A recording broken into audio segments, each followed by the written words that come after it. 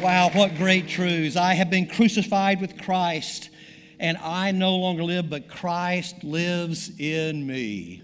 Let's pray together. Father, I pray that we would allow you to live in us and through us. I pray for those who are not yet followers of you, that today would be the day that they would say, yes, Jesus, I receive you and want you to be the leader of my life. I want to be free from myself, free from the little kingdom of me. Father, for those of us who are followers of you, if there are areas that we're keeping to ourselves, oh, God, how I pray that you would bring that to our mind's eye immediately and that we would confess that and say, Jesus, I want you to be the leader of everything I have. It all belongs to you, and I pray this in Jesus' name. Amen. Well, good morning. It's good to see you. You may be seated, and thanks for getting online with us today. So I have an amazing passage that you will want to hang on to. It may become your most favorite verse for a long time. And if you did not get on the cue card, those of you that are here in-house, get your cue card, get your camera and focus on the cue card.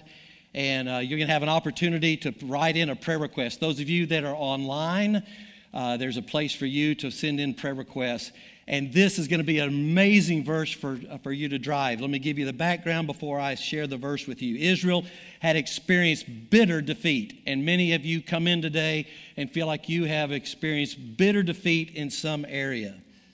The Babylonians were taking over them, and they were at the mercy of their captors. And then this is what God has to say about those who feel defeated. This is in Zechariah 9. You may not be familiar with Zechariah. Just go to the book of Matthew, hang a left, and you'll be there really shortly after a couple books there. Zechariah 9:12, and this is what it says. Return to your stronghold, O prisoners of hope. Today I declare that I will restore to you double. Okay. Did you notice he calls them prisoners of hope? Here they are, they're in the midst of defeat. They are prisoners. And yet he calls on them and he says, return to your stronghold. Last week we talked about Christ is our anchor, that we return to our anchor. And the important part about an anchor is you've got to take it out of the boat and let it go. That's when it happens. That's when it helps that you move out of your circumstances, controlling your own circumstances, and you drop it into the lake, so to speak, and allow Christ to keep you solid. And so he says, return to your stronghold, because there's so many times we go to something horizontal to put our hope and trust in, and he's saying, quit doing that. That just doesn't serve you well, and it's not sustainable. But let me tell you what is sustainable, and it's a vertical hope, and it's Jesus Christ. He is our anchor.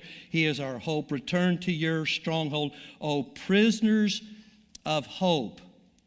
Now, he calls them prisoners of hope. Which are they? Prisoners of war, prisoners of hope. Which is it? Prisoners of war, prisoners of hope. It all depends on your perspective.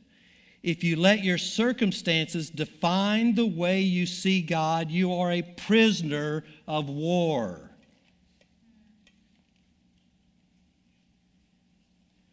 Wow. May we not allow our perspective to bring our view of God, but instead, if you let God define the way you see your circumstances, you are a prisoner of hope. Who doesn't want to be signed up for that?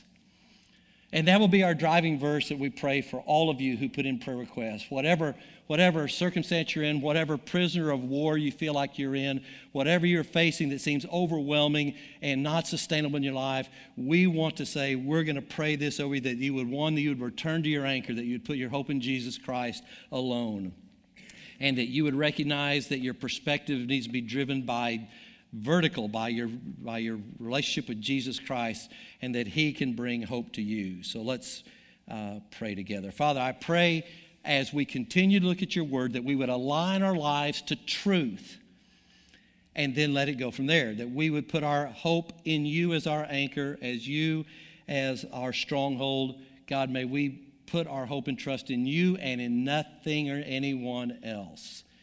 And Father, thank you. And I pray that you would bring freedom today to all online and who are here in the house. God, I pray that you would bring freedom, freedom, freedom, and that we would no longer be driven by anxiety, no longer driven by the unknown and the what ifs, but our hope would be in the creator of the universe, the one who has it all together. And I pray this in Jesus' name. Amen. We could go home, right? Thanks for not laughing too much, because we're going to keep you here for a little while longer. I have an amazing passage I want us to talk about, because we're going to close our service with a baptism, and this is such a powerful story. It's in Acts 8:26. Now an angel of the Lord said to Philip, "Go south to the road, the desert road that goes down from Jerusalem to Gaza." So he started out, and on his way he met an Ethiopian eunuch, an important official in charge of all the treasury of Candace.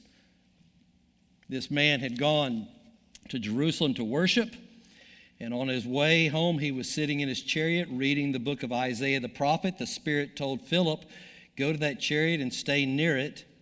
Then Philip ran up to the chariot. He heard the man reading from the book of Isaiah the prophet, and he said, "Do you understand what you're reading?" "Well, how can I unless someone explains it to me?" So he invited Philip to come up and sit with him. The eunuch was reading the passage of Scripture. He was led like a sheep to the slaughter, and as a lamb before the shearer is silent, so he didn't open his mouth. In his humiliation, he was deprived of justice. Who can speak of his descendants? For his life is taken from the earth. The eunuch asked Philip, "Well, tell me, please, who is this prophet talking about, himself or someone else?" Then Philip began with that very passage of Scripture and told him the good news about the anchor, the good news about our stronghold. The good news was Jesus. They traveled along the road. Where they came, they saw some water. The eunuch said, "Look, here's water. Why can't I declare my allegiance to Jesus? Why can't I be baptized?" And he gave orders to stop the chariot. Philip and the eunuch went down into the water, and Philip baptized him. A couple things before we close out today. Look at the start of this. This is an amazing passage, and it applies to everybody in this room. An angel of the Lord said to Philip, "Go south." Verse 27, he started out, and on his way he meets the Ethiopian eunuch. On his way. Philip hears two voices. He hears the voice of God, and then he hears the voice of the one that God puts him in contact with. For the sake of the world, this is what God calls all of us to do, that we listen to God's word, that we let God's word speak to us, and we start out our day saying, "God, would you put me in the pathway of whoever needs to be encouraged, that I would be the voice and the hands and the feet of Jesus." So we listen to the voice of Jesus so that we can be ready to go to the left or to the right, whatever he tells us to do, to go forward, to stay still.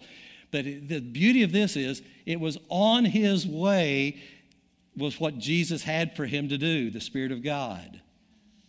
On his way. And so I come back to what we've been saying for the last 20 years at New Cove, saying God wants to work in you and through you, and it's in the mundane where he does most of his work.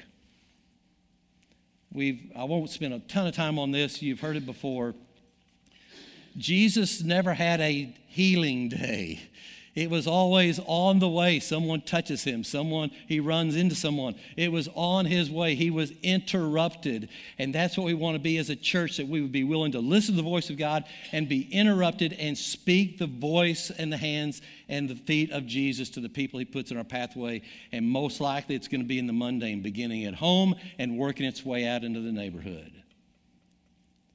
Philip leads the way. He listens to the voice of God, and then he is able to see here's an opportunity, and this Ethiopian is wanting to know Jesus, and God has put you where exactly he wants you to be, and he's put the people around you who don't yet know Jesus, he's put them in your pathway because they are ready and poised to hear more about Jesus. And all we have to do is listen to the voice of Jesus and be willing to keep our eyes and ears open for the sake of the world. And then the Ethiopian eunuch says, "Well, here's water. Why can't I declare?" Why would I want to keep this to myself? Why would I be ashamed and not let people know that I am now a follower of Jesus? Baptism has always been a declaration. It's far more than that, but it begins with this declaration of saying, I'm in. I'm in. You can count on me. It's one thing to say in the privacy of your heart that you're a follower of Jesus. It's a whole different thing to come out of the shadows and stand. And Rachel's going to be baptized in a few moments. And Rachel is already a follower of Jesus. She's already given her life to Jesus Christ. But she has felt the need to say, I want people to know that I am not ashamed to be a follower of Jesus. And so when she stands up here to get baptized, she is simply just saying, I want you to know what's already happened in my life. Believer baptism is so important that Jesus himself was baptized and he commanded it, didn't suggest it. He commanded it. Matthew 3:13, Jesus came from Galilee to the Jordan to be baptized by John. As soon as Jesus was baptized, he came up out of the water. And at that moment, the heaven was opened, and he saw a Spirit of God descending like a dove, lighting on him, and a voice from heaven said, This is my Son, whom I love. With him I am well pleased. Jesus was the example. Matthew 28, one of the very last things he said to followers of Jesus, therefore go and in the mundane, share Jesus. As you're going, make disciples. Invest in the people that God has put around you. You don't have to worry about those on the other side of the world unless your pastor says, let's raise $4,000, then you're in. You go where God gives you opportunity. We have opportunity to invest in India. We have opportunity to invest in refugees here in Lincoln. We have opportunity to invest in our neighborhood. I have opportunity to invest in my home. God has placed me in a place. All I've got to do is listen to the voice of God and listen to see what's going on around me and enter into relationship. And Jesus says, as you're going, then be the light of the world. Share Jesus with people around you and baptize them. Let them declare that they are not ashamed to be a follower of Jesus. Baptize them in the name of the Father, the Son, and the Holy Spirit. Those of you that are extroverts, you go, no big deal. Those of you who are introverts, it's a little bigger deal. But Jesus didn't say only extroverts need to do this. It's all of us. It's all of us. Baptism is a picture of the death and the burial, but then the resurrection. It is amazing. So when we baptize Rachel and we'll baptize her in the name of the Father, the Son, and the Holy Spirit, buried with Christ in baptism, and I'll hold her for 3 days, and then up, out she comes 3 days later. New life. It's a picture of the death and burial, but the resurrection of Jesus. It's about this exchange. So when you see Rachel get baptized, it's an exchange that's already taken place, and she just gets to tell you that she's made that exchange to say, it's no longer I who lives, but it's Christ who lives in me. Romans 6:4-5 is a beautiful passage. And I'll close with just some observations about Romans 6:4-5. For we died and we were buried with Christ by baptism. And just as Christ was raised from the dead by the glorious power of the Father, now we may also live new lives under new leadership. Rachel's little kingdom of one is no longer that kingdom. It's a new kingdom. It's the kingdom of God saying, how can I be the hands and the feet and the voice of Jesus to the people wherever you have me? So as Christ was raised from the dead by the glorious power of the Father, now we also live new lives under new leadership. Since we've been united with him in his death, we will also be raised to life as he was. Being baptized is not equal to salvation. It's a picture of salvation. It's a symbol of repentance and death. It's a picture of the old Rachel without Jesus. And as she comes up out of the water, it's a picture of the Rachel with now Jesus in her. It's a symbol of new life. We saw that in Romans 6. We were buried with Christ. But now as he was raised to new life, we also have new life. And so it's a beautiful picture. Rachel won't have to say a word if she doesn't want to. And just the picture alone of baptism, she's going to show that she's under new leadership and she's now a brand new person. And it's a symbol of our new commissioning. And what do I mean by that? To say, I'm not ashamed. I want you to know I'm not ashamed to be a follower of Jesus. I'm commissioned. I'm going to let people know that I am not ashamed of Jesus. We use water and we plunge under. The reason we plunge people under, the word baptizo means to plunge under. And you see Jesus coming up out of the water. You see that Ethiopian person coming up out of the water. And it's the beauty of the power of water.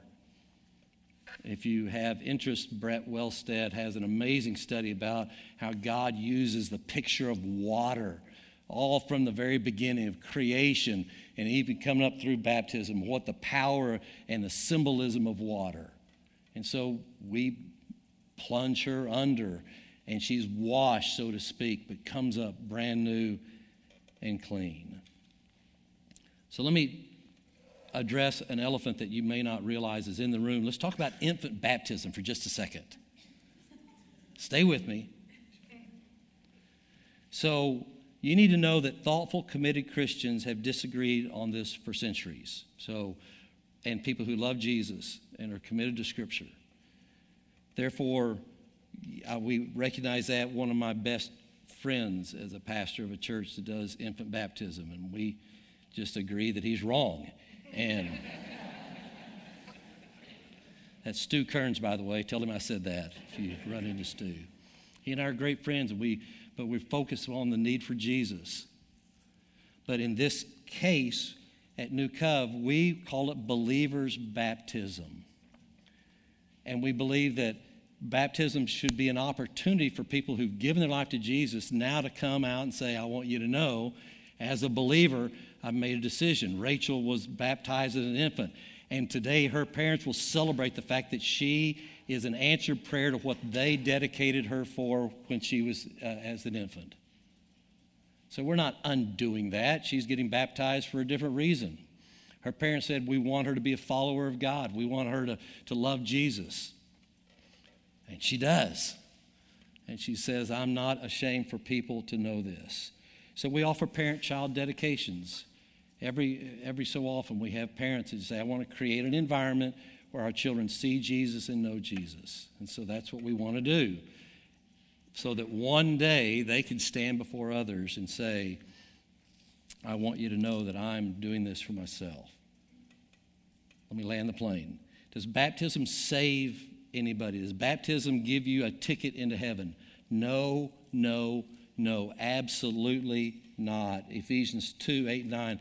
It is by grace you've been saved through faith, not from yourselves. It's a gift of God, not by your decision to get baptized that you could boast. Titus 3:5. He saved us not because of good things that we do, but because of His mercy. So my question is, why not declare? And I have no doubt that it is an issue for our church to say, we want people to be unashamed in their following of Jesus. And so I would ask you, as you watch Rachel get baptized in just a moment, that you would declare, that you would be able to say, I have been a follower of Jesus, or I am now, and I want you to know that I'm not ashamed to be a follower of Jesus. And so as a longtime follower of Jesus, I declare, or maybe you just made that decision. So you can, again, online, if you're online, you can let us know that. You can come email us at newcovechurch.org, or there's an old-fashioned thing called a phone. You could call the office and let us know that you are ready to be baptized. We would say, here's water, so what would keep you from declaring your allegiance to Jesus Christ? So let's pray together. Father, thank you that you love us and care for us. Thank you that you gave your life for us. Thank you for the privilege that you have given us to impact people for Jesus for the sake of the world. And I pray that any who you're calling to be baptized, that they would choose to do that. And Father, may this be a turning point for so many to let people know that they're not ashamed to be a follower of Jesus. And we pray this in Jesus' name. Amen.